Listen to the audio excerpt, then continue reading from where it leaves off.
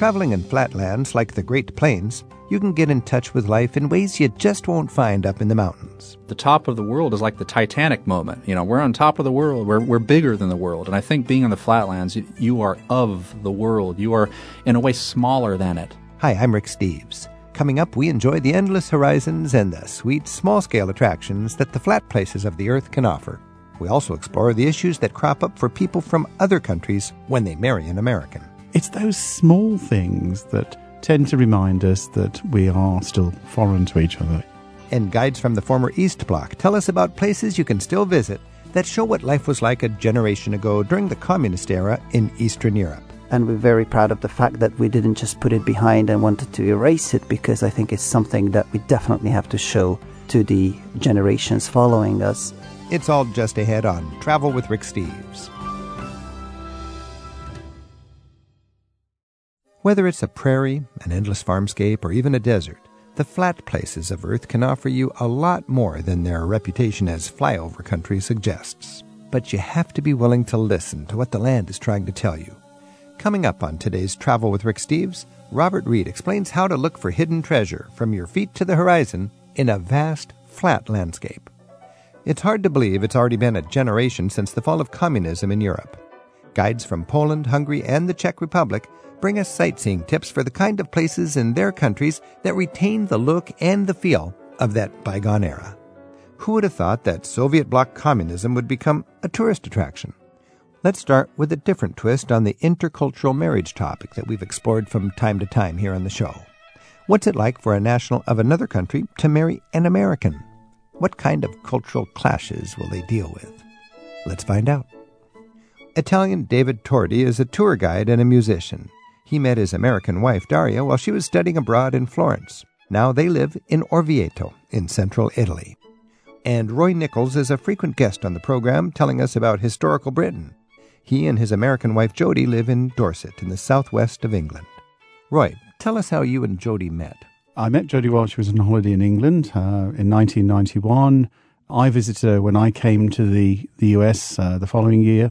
And we were married about 6 months later. And ever since then, apart from a few months at the beginning, we've lived in England. And I say we're coming up to our 25th anniversary. 25th anniversary. And David? Yes, I met my wife Daria in 2007. She was studying abroad in Florence. She's from Boston, so she had a semester abroad for architecture and interior design. Daria is a cousin to one of my best friends from South Carolina that I had met long time ago, because Aiken, South Carolina, and Orvieto, my hometown, are a sister city for a cultural exchange. So when we were kids, we met. Anyway, she was in Florence, and she was looking for a place to go for a weekend, and he said, well, call David. He knows it all about the area. And he put us in touch, and we started instant messaging, and now we're married. And now you're married. And yeah. You and Daria live in Orvieto? We live in Orvieto, yes. So you've decided to live in Italy rather than America? Yes. We're very comfortable there. She has her own business. She's a graphic designer. She's very happy. I'm very happy. She decided to go to Orvieto, and it was the easiest thing for me. So American and Italian, how is the connection? Is there any sort of, there must be a few interesting lessons to learn. Oh, yeah. There's a lot of fun going on. In our family, it's the two of us. We have no kids yet, but every day is like a comedian show. Because so? we joke a lot with each other, with our stereotypes, and lots of them are confirmed on a daily basis. The way Italians interact in the house, the way Americans think about this is big. Like we go to the grocery and I look at something. Oh, that's very big. She's like, that's tiny. Like, oh, really? So and then when I see it in America, it's huge, actually. So you can understand a few of the cultural differences. Yes. Roy, when you think back on nearly 25 years ago when you had your wedding, and we had the challenges of a wedding in one culture, are there challenges even more so when you have two cultures together in your experience? I think there is. You might think that the British and the Americans, I think it was Mark Twain that said, two peoples divided by a common language. So you might think there isn't the same differences, certainly as far as language is concerned, when we both speak a form of English. Mm-hmm. But we are actually foreign to each other, and it's surprising how many issues that Jody had to deal with when she did move to Britain. Such as? Quite small things sometimes, emphasis on things, social attitudes. I do remember one of the first times she wanted to bake a cake. So she decided to go off to the local grocery store and get all the ingredients. And she came back in floods of tears because she didn't know what to buy. Because, for instance, sugar. In America, you just buy sugar. In Britain, we have granulated sugar, castor sugar, demerara sugar, muscovado sugar, and she didn't know which sorts to use, and she came back in floods of tears. Self-raising flour, plain flour, bread flour, strong flour. All she wanted to do was make a cake, and it's those small things that tend to remind us that we are still foreign to each other. But there are cultural differences. Focus on sort of social attitudes, social issues, things like that, the way we do things. Not just driving on the left-hand side of the road. So it's more than just what we think of, oh, they drink a lot of tea and they drive on the other side of the road. Exactly. David, when you think back to your marriage, were there any challenges presented beyond the normal challenges of putting a wedding together? When you think about the wedding, what cultural challenges were added to the mix? Well, American weddings are very different than Italian weddings, as a lot of people know. We tend to do huge parties that never end. We go to bed the next morning. In some areas of Italy, you never go to bed for 3 days in a row, and there's always people coming and going. While American weddings are much more, to us, structured and formal, meaning that everything is exactly happening the right moment. In Italy, there's a lot of improvisation. Once in a while, did you have to say, Daria, let it go? Yeah. Let's see what happens. Yeah, exactly. Fortunately, she's very open-minded, and she loved the Italian style. So we had our wedding in Cape Cod. Then we had a party, a big Italian party back at home in an agriturismo near Orvieto. So you did it on both sides of the Atlantic. Yeah, because most Italians couldn't make it. So we dressed up again for the whole Italian crew and had a big party. Nice. This is Travel with Rick Steves. We're talking with Roy Nichols from England and David Tordi from Orvieto in Italy, talking about marrying Americans. David, would you say your marriage with Daria has taught you things about America you wouldn't know otherwise? Oh, yes. What's an example? Many. For example, I didn't know that a dryer was such a big deal for Americans, because Italians have no dryers. And the first thing my wife said when we moved into our new apartment, which was completely empty, she was like, okay, now we need to buy a dryer. And I'm like, we don't even have a bed. What are you talking about?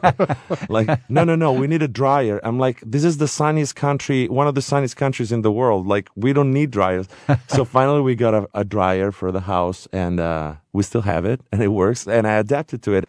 So, Roy, when Jody, your wife, moved in, you guys ran a B&B, didn't you, in the countryside for a while? Quite a few years, about 5 or 6 years. I always picture you living in an idyllic small-town English setting. And we did for a long time. Was that something that was sort of the dream of Jody, and then was the reality just as wonderful? I think there's always a honeymoon period, because like a lot of Americans might be, she was overwhelmed by the beauty of the countryside and the quaintness of it all.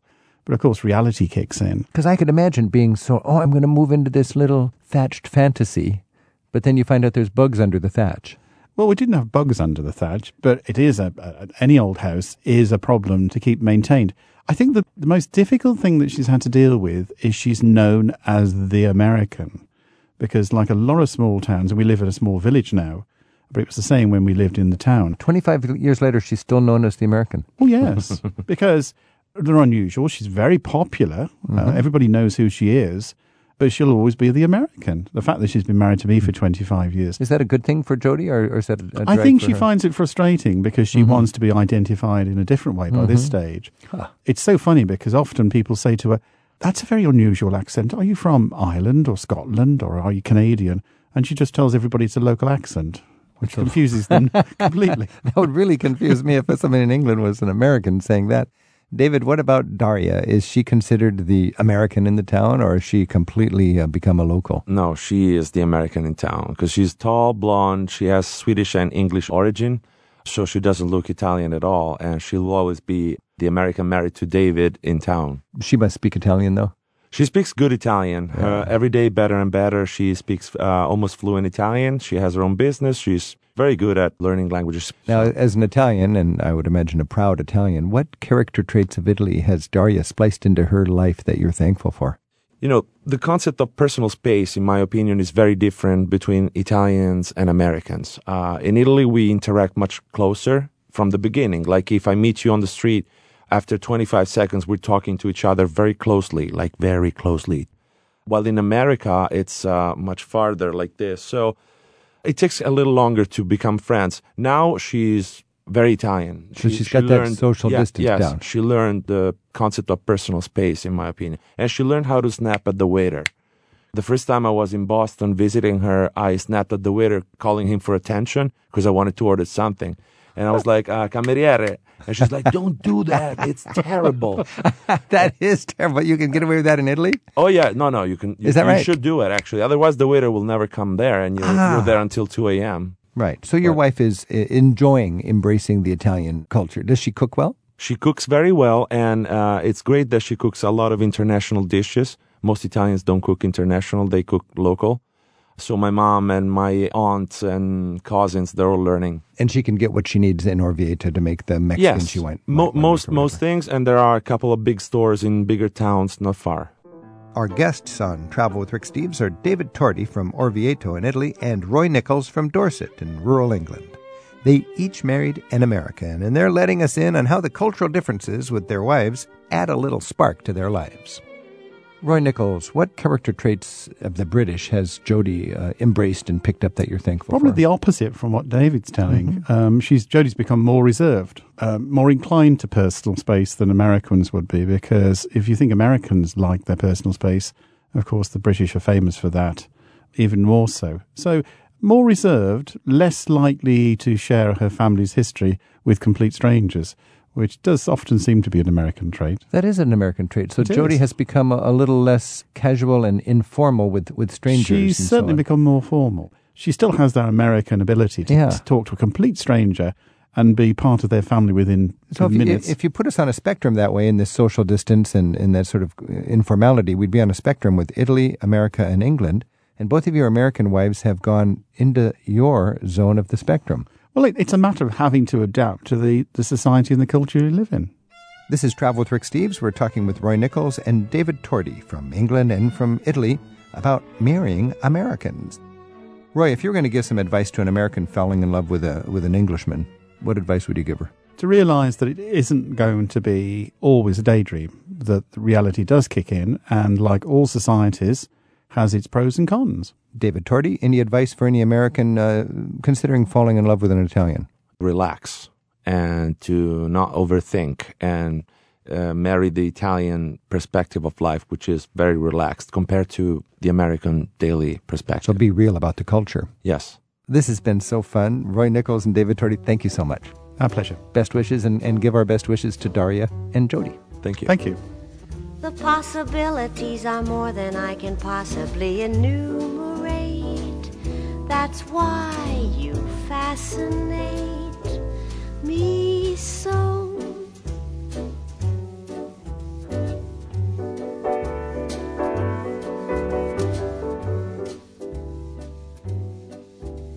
We'll look at places where you can get an idea of life during the communist years of Eastern Europe in just a bit. Up next on Travel with Rick Steves, Robert Reed tells us how to fall in love with the flatlands of our world. Instead of finding them boring, he says it's where you can enjoy some breathing room and perspective without those mountains getting in the way of the view. We're at 877-333-7425 and radio@ricksteves.com. That's our email address. Our next guest on Travel with Rick Steves says he has a cure for the boredom people complain about when they drive an interstate highway across the flat American Midwest. Growing up in Oklahoma, Robert Reed found a few tricks for turning a rural flatland into the highlight of your next road trip. Robert wrote an article for Transitions Abroad called How to Fall in Love with the Flatlands, and I'm curious to find out what he suggests to turn flatland into a beloved destination. Robert, welcome back to Travel with Rick Steves. Thanks for having me. So, Robert, you write that you feel that mountains get in the way of the view and the seas are too salty and scary, and you'd rather enjoy the flatlands. What is it about the flatlands that you appreciate? Well, I think that this whole conversation is a big question about beauty, really. You know, I think that we're conditioned sometimes when we look in our frame of view to look at things from a vertical point of view, you know, tall buildings in a city or mountains or valleys, etc. And I think that the impact that you see from a flatlands is similar to the ocean, because the ocean itself is very flat. You know, a lot of people enjoy going, as I do, to be honest, to go sit on the beach and look at the ocean, etc. Flatlands offer that. They offer kind of a mountaintop view. If you go to the right place without the altitude sickness, it takes slowing down and trying to appreciate them more than maybe some road trippers do. Well, if you're on the top of a mountain, you're kind of on top of the world. But when you're standing in the flatlands, you really are part of that world. Yeah, I think that's a unique difference. There can be a view where you see from either of them, you can see towards the edge of the horizon and perhaps imagine the curvature of the Earth itself. But the top of the world is like the Titanic moment. We're on top of the world. We're bigger than the world. And I think being on the flatlands, you are of the world. You are, in a way, smaller than it. I think that one of the main things about it is that a flatland, if you go to the right place, you will see that it isn't just pancake flat. Very rarely. Florida, in fact, is the most flat state in the country, But you get to Kansas and Nebraska and the Dakotas and parts of Wyoming or Montana, you will see that you're on a former seabed floor. Prehistoric sea was once there, and it kind of rolls and dips into basins, and it twists, and it's subtle. And if you get into it, meaning off the interstate, you can see that for what it's worth. By the way, you mentioned that you can imagine seeing the world's curve. If you're in the middle of flat country or out at sea, can you actually see the curve of the world? I think these are one of these kind of imaginative conversations that, parts of the outback and Australia, if you stand on the front range of the Colorado Rockies and look out east over Kansas, that you can see it. I don't know if it's literal. I've certainly imagined that I've seen it. But you write about the beautiful, the whole notion that you can see the horizon from under a bison's legs. Yeah, there was a saying about that in the 19th century that the country is so flat in some parts of this central time zone that we have now is that you could lay on the ground and look under a bison's legs and see the horizon, which suggests it is really flat. A trick that I like to do, and I learned on a trip about a dozen or so years ago in Kansas, is watch the horizons. Always watch. And if you look to the left and you can see 30 miles over cornfields and it just doesn't seem to end, and you look to the right and it stops after a mile, same landscape, but it stops. That's a clue. So take the next detour, go off, go a mile and see what happens, because 9 times out of 10, you're going to see that earth turns and it dips into some kind of basin, and it really offers just a complete majestic view that you have in a mountaintop, and you're going to be guaranteed, to be honest, alone. So you have it. I've never regretted getting out of a car for 30 seconds or 10 minutes or an hour to almost anywhere, unless there's a tornado coming or something. Right. And just getting out into it really breaks up that drive, but it makes you really appreciate how distinct and varied that landscape can be. That's what you call a detour to short horizons? Yes. Always look for the short horizon, because that's a clue that there's something interesting happening just over there a mile away. So get off the main road, and if you see that horizon being abbreviated, go check out why. Robert Reed is expanding our horizons, literally, with the beauty of the flatlands right now on Travel with Rick Steves. You'll find articles by Robert in National Geographic Traveler and in the New York Times, on ESPN, in Transitions Abroad, and Lonely Planet. Robert's website is readontravel.com. That's spelled R-E-I-D. Let's check in with callers at 877-333-RICK with their observations about flatlands. Max is on the phone from Sammamish in Washington. Hi, Max.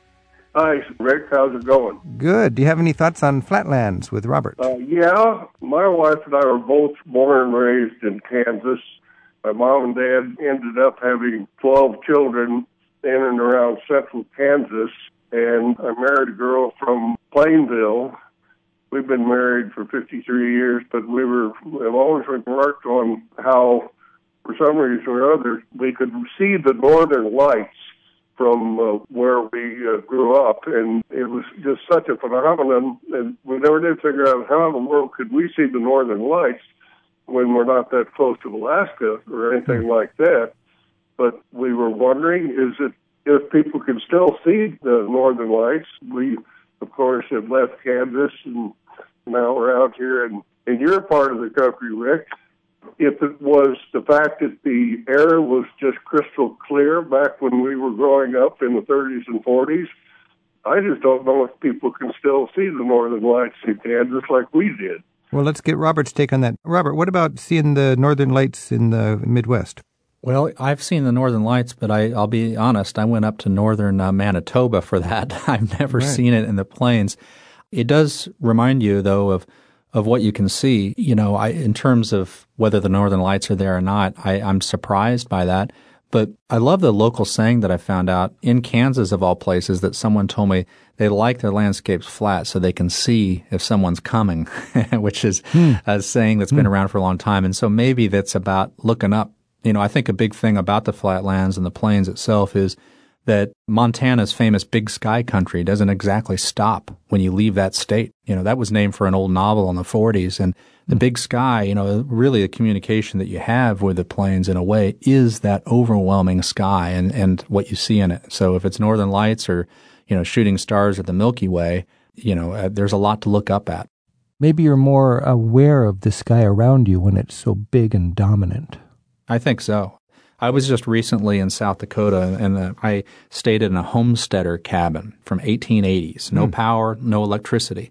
And so when the night fell, it was kind of tempting to get outside, and you go and look, and I've just never seen stars like that. And there is that element that it felt to me a timeless experience that I was able to imagine kind of what it might have been like to be in the 19th century. Yeah. So whether you're seeing the northern lights or a blanket of stars or the weather rolling in, I would think in Kansas, Max, the weather coming in would be just quite a sight. The weather is just so great. And my wife and I both grew up in large families in the Tornado Valley. And most Kansas farmers had what is called a fruit cellar or a tornado shelter, just a hole in the ground covered over with concrete blocks. And it wasn't anything for us to stand outside and look at the rolling thunder clouds coming in and the sky getting darker and darker, and you could smell the rain. It was a circus event for us. We weren't afraid or anything like that, just because we knew that we could just like a little meerkat pop down into that hole and get out of the way, but still we wanted to enjoy it, run out in the rain, and I believe most everybody in the country has driven across Kansas at one time or the other, but it is so flat, and you go on and on and on. But now, having lived in the Pacific Northwest since 1975, I've always wondered, and it would be neat if somehow or other God could pull it off, that sometime in the middle of the night, transplant Mount Rainier to the middle of Kansas and watch the farmers get up early in the morning to listen to the grain report, look outside and see that huge mountain, say, my God, Mabel, look what they did now. That is quite a trick. If God can pull that off, that's pretty cool. Hey, Max, we got to run. Thanks for your call. Fine. Thank you very much. Okay, bye now. Bye.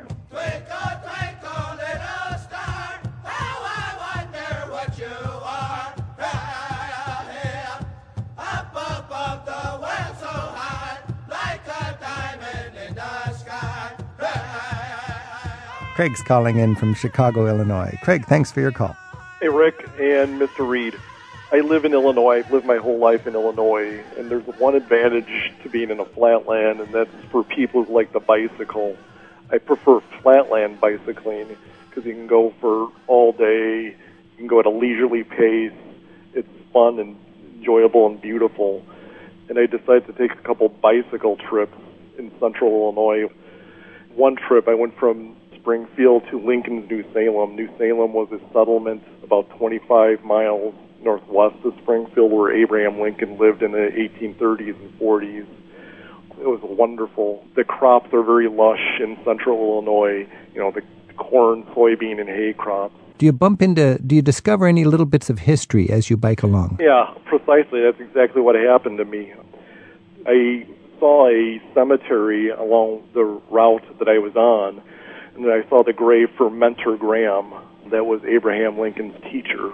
It was etched in the stone, and there was no sign at the entrance of the cemetery to say this is where Abraham Lincoln's teacher was buried. I just went in and found it. Another bit of history, I was in a town called Petersburg, Illinois. That's where Anne Bradstreet, that was Abraham Lincoln's girlfriend when he was in his 20s. She's buried there, and there's a poem on her grave written by Edgar Lee Masters. I think that may be Anne Rutledge. Abraham Lincoln's first girlfriend. It's funny because I have a story about that area too. I didn't do it by bike, but one of my favorite experiences in a flat landscape was chasing down Anne Rutledge's first gravesite because they relocated her grave later on. And the first site of that she was buried, Abraham Lincoln used to go to and cry and kind of claw at the dirt, like some kind of modern-day Heathcliff of the time of, like Wuthering Heights or something. And I wanted to go see that site, and I rode on a gravel trail, and I pulled off between some soybeans and some corn, and I walked about a mile, and you couldn't see the end of the corn. And then suddenly it turned and kind of fell. It sunk a little below me, and I saw this group of trees and a flag. And that is where Anne Rutledge was first buried. And I, of course, was the only person remotely out there. A lot of people that I asked about locally thought that I couldn't find it. And so there was this thrill of kind of appointing myself this strange quest of going out to see if I could see this place that had Abraham Lincoln's tears. And, what you did, I think, is kind of what a travel writer does in a way. You kind of give yourself this quest and then use travel in a way to go find out what Minturd Ram is, where is he, what was his relationship.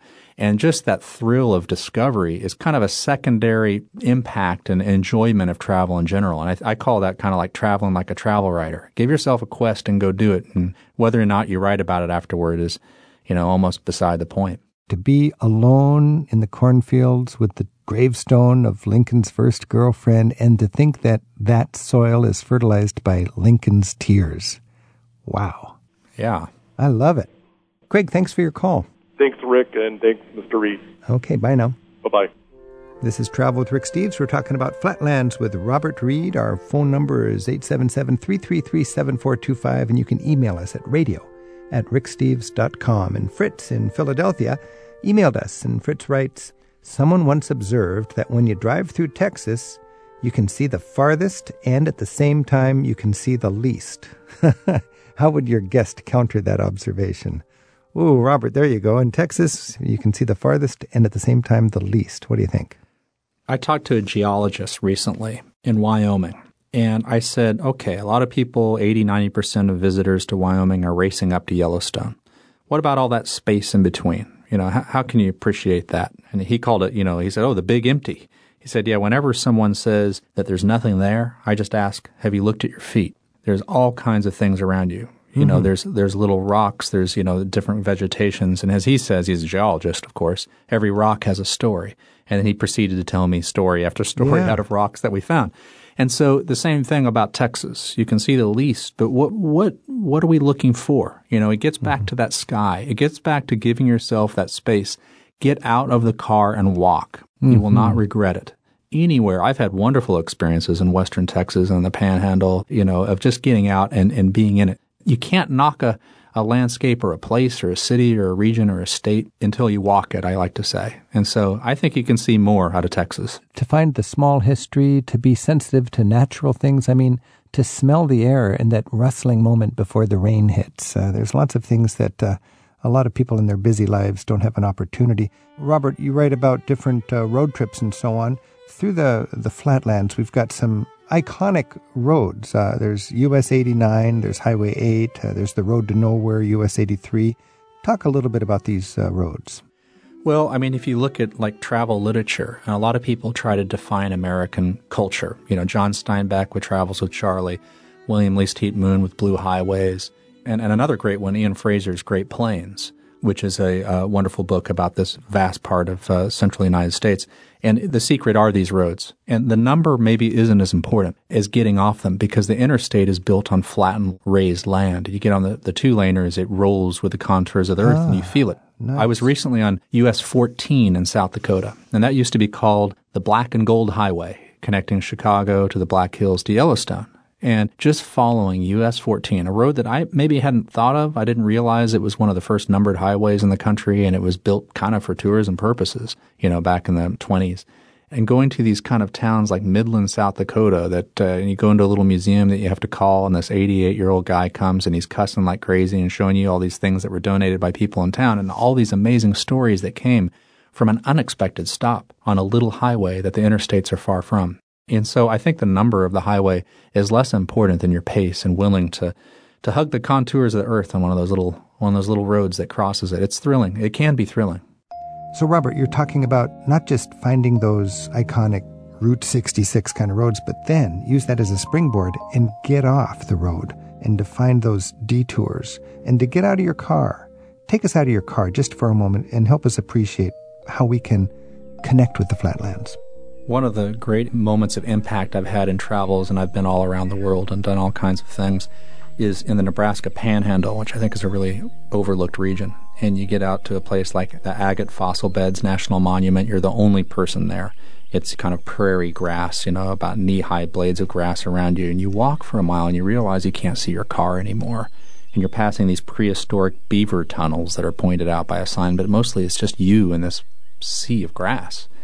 And you just listen, I write journals wherever I go, and I make it a habit of stopping, not checking my phone, not taking photos, not writing anything, and just letting your senses take in a moment. And a big one that we kind of overlook sometimes is to hear. And you listen, and you're out in the Nebraska Panhandle, and there's blue skies and some clouds above you, and you just hear the wind just kind of like a gentle wave going through those knee-high kind of blades of grass around you, and maybe a couple bugs around, but very little. And I find that that's a real gift to give yourself that sense of presence and just letting your senses take over. And the flatlands have a huge power.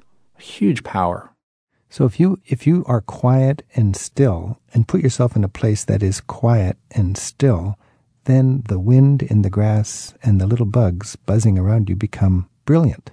As long as the bugs don't get on you. That's right. Well, let's not burst our romantic bubble here. Hey, this has been fun to appreciate the flatlands. Robert Reed, thanks for giving us an appreciation of a land that too many people just fly right over. Thanks, Rick. You can search the Travel with Rick Steves archives to listen to Robert Reed's earlier appearances on this show when he talked about the Lincoln Trail and rock and roll sites. That was in the summer of 2013.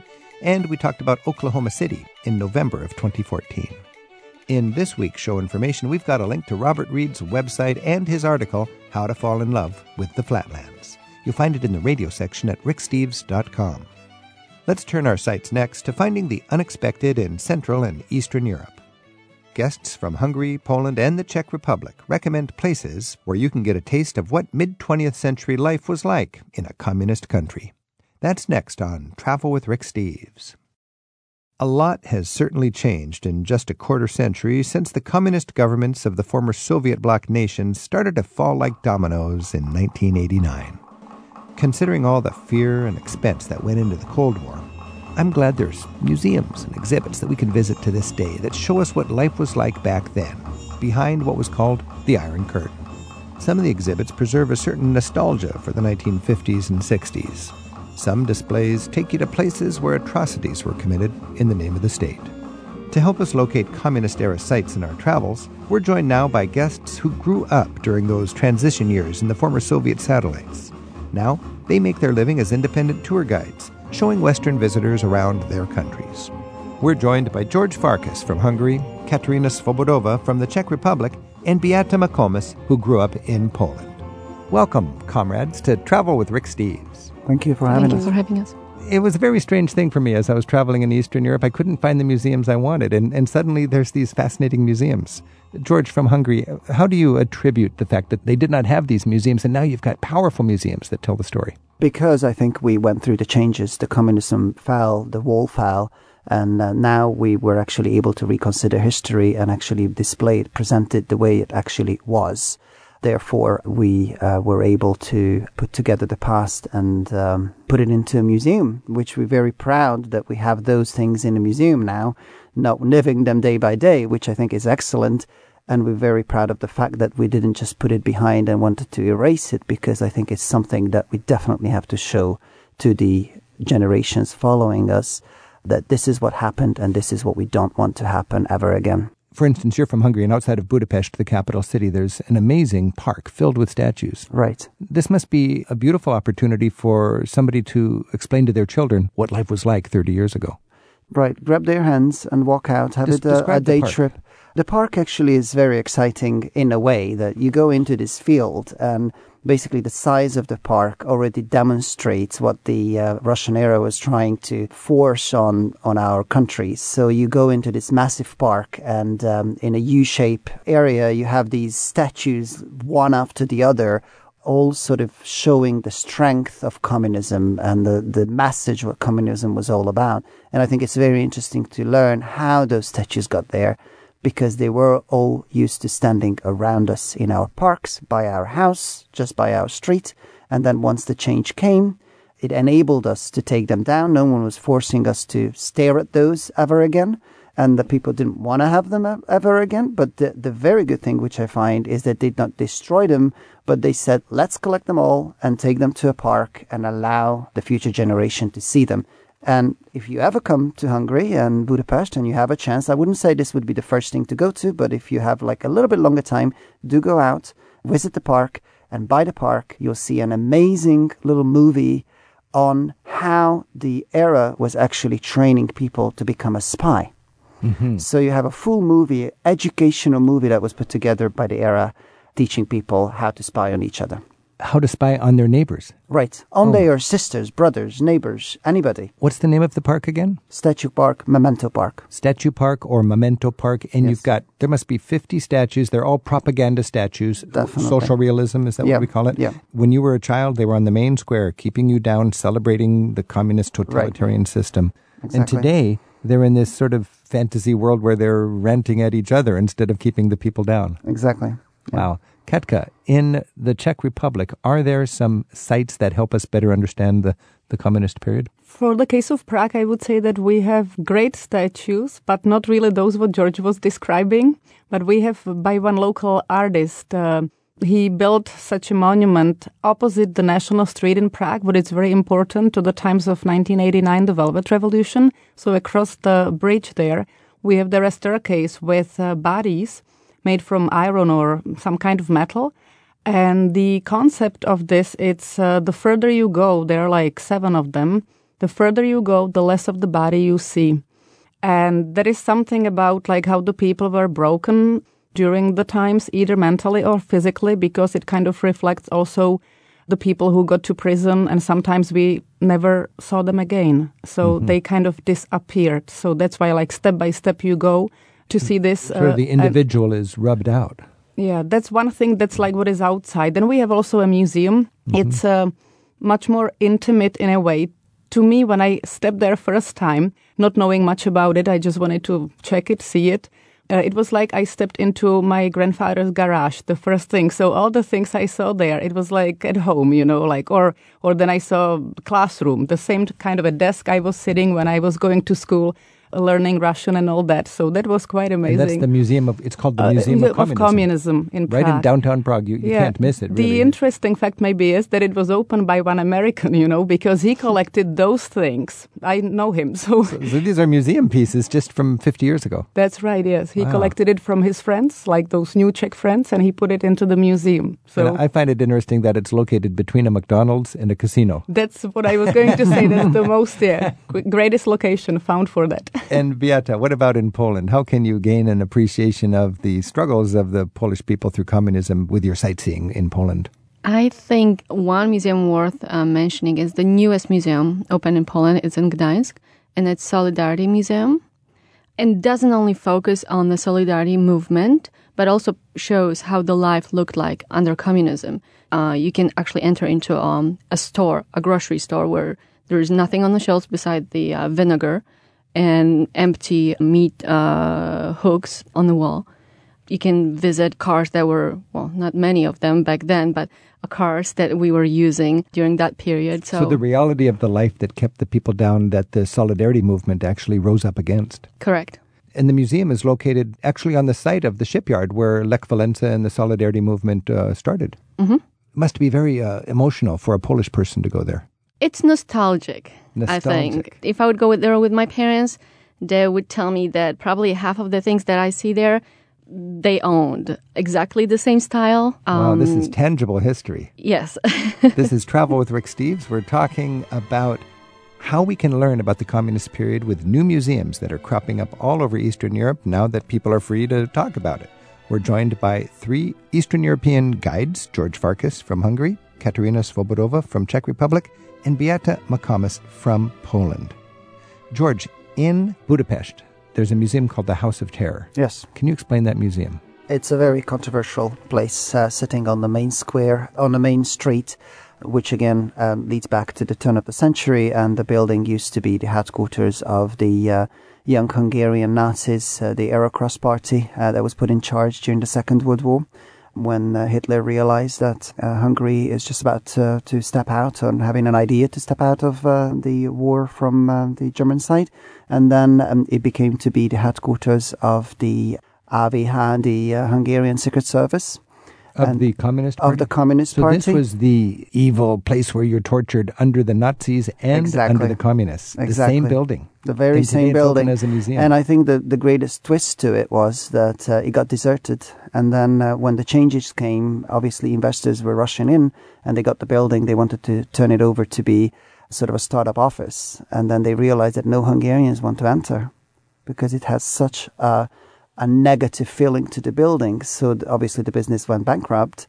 And then the building later was picked up with the idea of creating the House of Terror, which now actually walks you through the double occupation, the Russian era, how you changed, how you became to be a spy. There's a full-size Russian tank once you step in, oil dripping down the side of it, LCD screen TVs, very modern. And then you finish up your visit down at the bottom with the torturing rooms and the execution places, and you read the names of the lost ones and so forth. So it's a very emotional museum, but at the same time, again, I'd like to say that it's a great place to have to teach the future generation of what had happened in the past. It is so important that we share this with younger generations so they can defend freedom. Yeah, exactly. You called it the double occupation? Double occupation. What does that mean? Well, it was the time when the Germans were already in, the Russians were coming in, and then you really had to prove which side you were on. I mean, it's very interesting. Once you go down and you go into the cells and then you see the name of the lost ones, one would say actually that this very person was imprisoned by the Germans and executed by the Russians. Oh, my goodness. And then you're thinking, so which side was he on? He was Hungarian. He had to be removed from the society because it was trouble. Because in each of your countries, you had Nazi occupation, and then you had liberation, and you have an Independence Day, really, which was celebrating the entry of your next occupation. Right, yeah. George, you mentioned the controversy of having this building where people were tortured, whether under Nazis or communists. Again, all over Eastern Europe, there are new sites where we can learn from this very difficult couple of generations of history. I was just in Leipzig, and they have their Stasi museum there. And I learned that 1/3 of the people in Eastern Germany were officially informants. Right. 1/3 of the population. And after freedom came to Eastern Germany, people had the right, the privilege to look into their files that the government had on them. But many people chose not to because they didn't really want the heartache of knowing which one of their family members and loved ones and dear friends was actually informing on them. Right. Is there that same dynamic in your countries at all?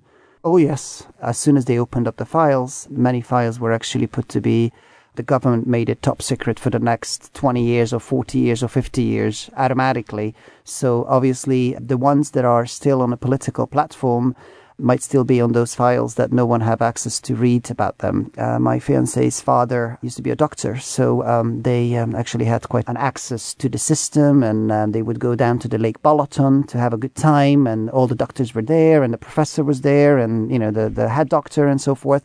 And once the files were open, they all learned that the one that was the host was the one that was putting down information on them. Yet, we must understand that many times these reported informations were absolutely useless, because the question is how one became to be a reporter and what was on the borderline of becoming a reporter. You were put to the corner and say either you become one or you lose your job, you lose your family, you lose your access for the rest of the world and so forth. So one would decide to do so, and then they would just start writing up silly things that are useless. So the government's collecting useless information? Oh, yeah. They would just say, we sat around the fireplace and 2 had red T-shirts on and we had 5 beers and we were laughing about this and that went into the file and and then they could tick the box saying that I've done what I was requested to, and then they could carry on with their career. plus their families were not discriminated so you had from schooling, from any other things. So the government gave you an impossible choice, really. Either you could not play the game and your whole family would never get the opportunities in education, or you play And the I'm game. sure there would be many disagreeing with this because you have a choice to say no, but then you have to evaluate when the reality is there. One of the most poignant things for me was in the House of Terror in Budapest. I remember at the end they've got all these photographs of all of these people who were in the secret police. Many of them were dead, but many of them were still alive, living down the street. Right. Yeah. And Hungary has to live with these people who were the animals of the other regime, and they're still alive right there. And talk about baggage. America deals with baggage.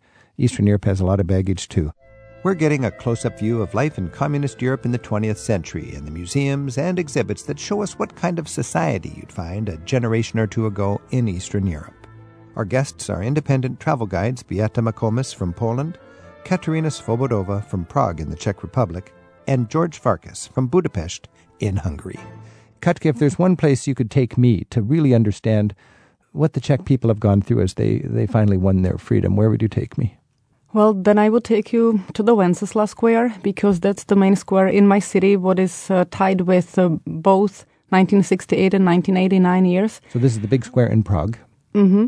I would take you also around a little bit to the National Street. We would basically trace back the Velvet Revolution also, maybe day to day. And so as this is what I remember. But I also do remember 68 just because of my dad. So the Velvet Revolution was 89 when you finally won your freedom. But you're talking about 68, which was the sort of the beginning of that in some ways. That's right. The Prague Spring, when some of our government officials started to do reforms. And of course, once the Russians got to know that something's happening in Czechoslovakia, without any prior notice, they sent about 600 tanks. It was just crazy invasion from 5 different directions.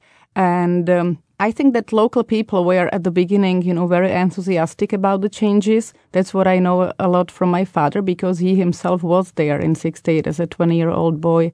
He told me, how people all kept together at that moment, and they just kept going. But then eventually, after a couple of weeks, they basically just, turned back again and went back to their lives. And because of all that, we have one very, very emotional site on the Wenceslas Square.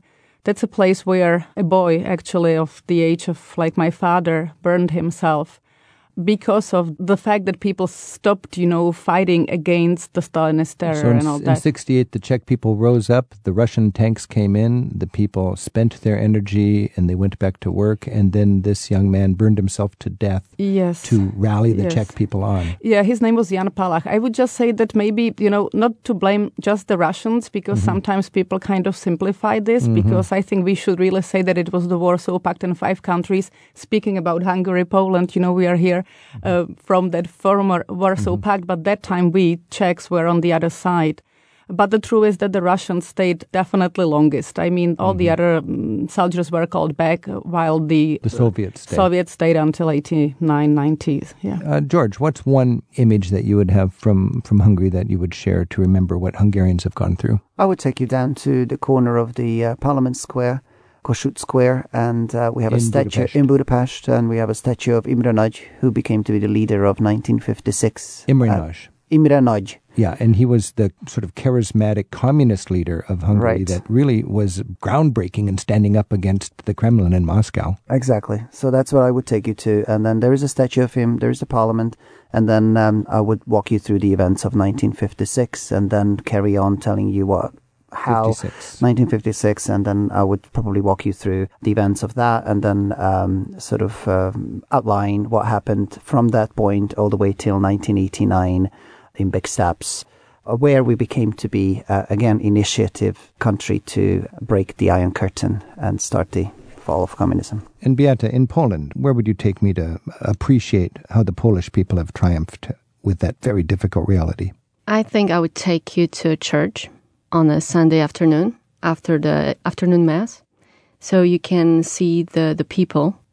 I would try to make you realize that this wasn't the case during communism. Churches were portrayed as gathering places for people conspiring against the government. And nowadays you can go to church and pray. But also you can go to church and see tourists from all over the world visiting that place. It's just mind-opening to see people praying and visiting at the same time. So I think I would take it to church. Beautiful. In fact, I was just in Poland, and the experience in the churches that are so alive with Polish people and people from around the world, and the pride that Poland brought us Pope John Paul II, who's now Saint John Paul. Absolutely. And we had the priest, his last name was Popiełuszko, who died in the name of freedom. He was killed right outside of my city, Toruń. The secret police caught him and drowned him in a lake. What year was that? I believe it was 1985. 85, yeah. So this is courage, this is hope, this is people standing up for their freedom. And it's interesting that we had 56 in Hungary, 68 in the Czech Republic, and in the late 1980s in Poland. And today, 25 years later, we have freedom. We're working on it, but we have come a long way. This is Travel with Rick Steves. We've been talking about museums that help us better understand what Eastern Europe has gone through. We've been joined by George Farkas from Hungary, Katarina Svobodova from Czech Republic, and Beata Makomas from Poland. Beata, George, Katka, thank you very much for sharing your country's struggles and your country's triumphs. Thank you. Thank you. Thank you.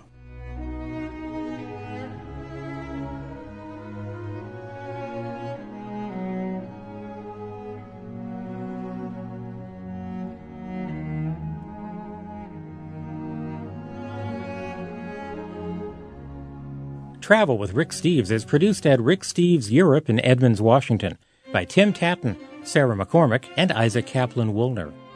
We get technical help from Andrew Wakeling and Dana Bublitz. Our theme music is by Jerry Frank. Thanks for studio help this week to OPB Portland. You can listen again whenever you like and find out about our guests and the details for each week's show. Plus, Rick has an app with his recommendations for walking tours to many of Europe's most popular destinations.